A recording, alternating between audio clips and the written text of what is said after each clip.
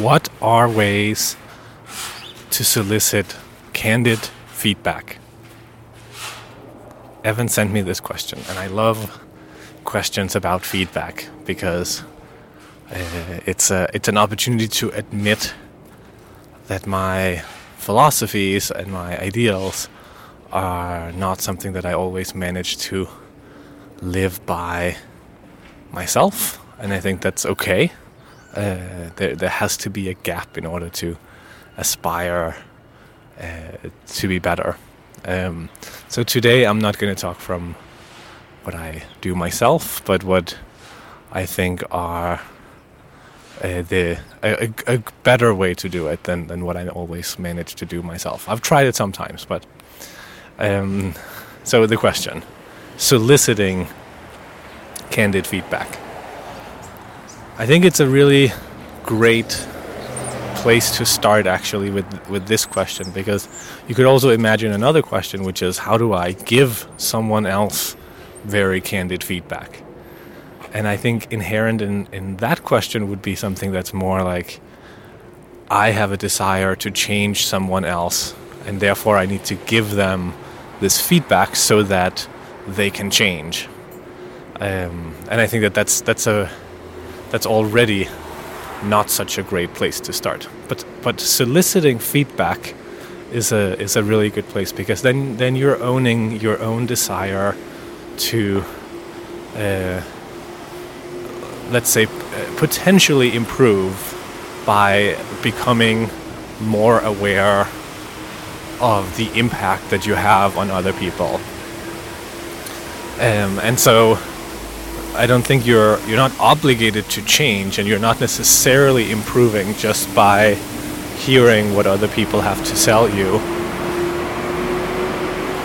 But it's a good starting point to at least consider the thoughts and experiences of others, and actively soliciting it is a really, really cool thing to do. So let me see if I can answer.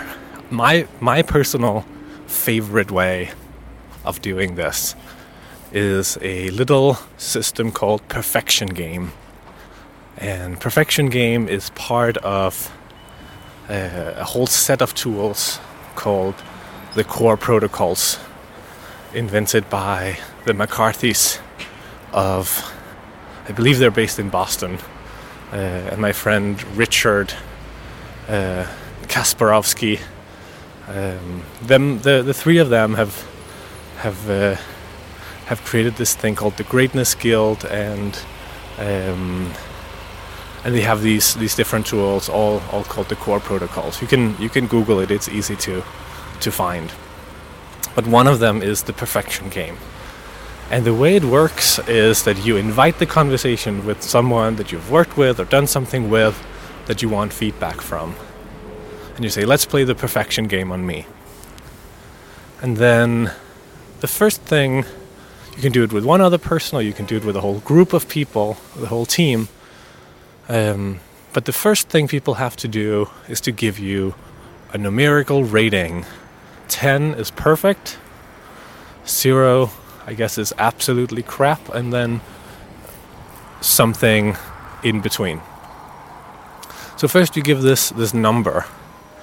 So let's say I'm asking for a Perfection Game with one other person, and the person gives me a 6. Then after giving the number, it means that it's not perfect if it's less than 10. And then the person afterwards has to tell me things that, again, just from their perspective, in their opinion, would bring me to a 10. What would I need to do different? What could I do? What else could I do? What might I consider that would bring me to a 10?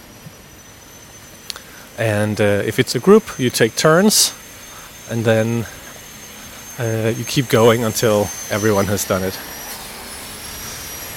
And I'm just going to walk by this guy polishing something.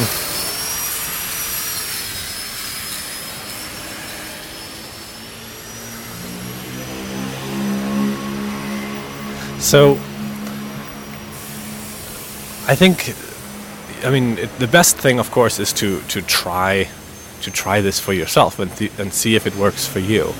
The thing I really like about Perfection Game is that it forces. First of all, it's initiated by the person who wants the feedback. Again, a great place to start.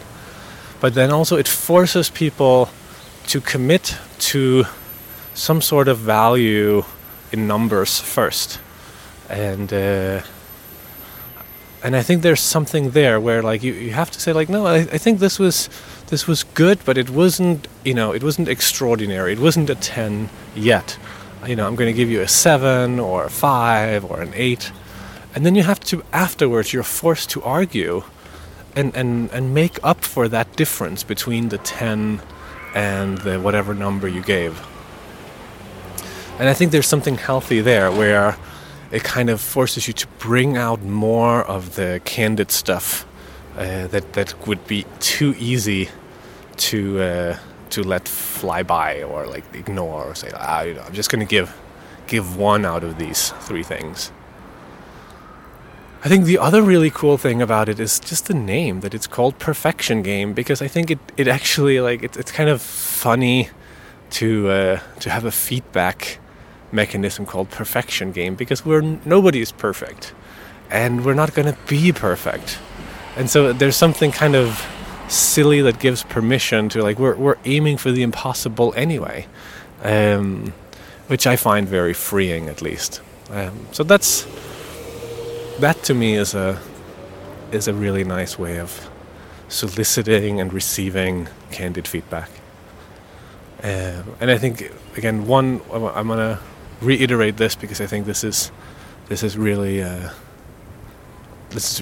important to me, is that whenever you receive feedback, whether you solicit it or not, and also when you give feedback, there's no obligation to change based on it. If you get something really, really critical, you can consider it, but at the end of the day, it's your choice if you want to do anything about it. And if you give someone else, you offer them really critical feedback, it's their choice if they want to change, if they want to do something about it. You can't give feedback. Feedback is, they say that feedback is a gift.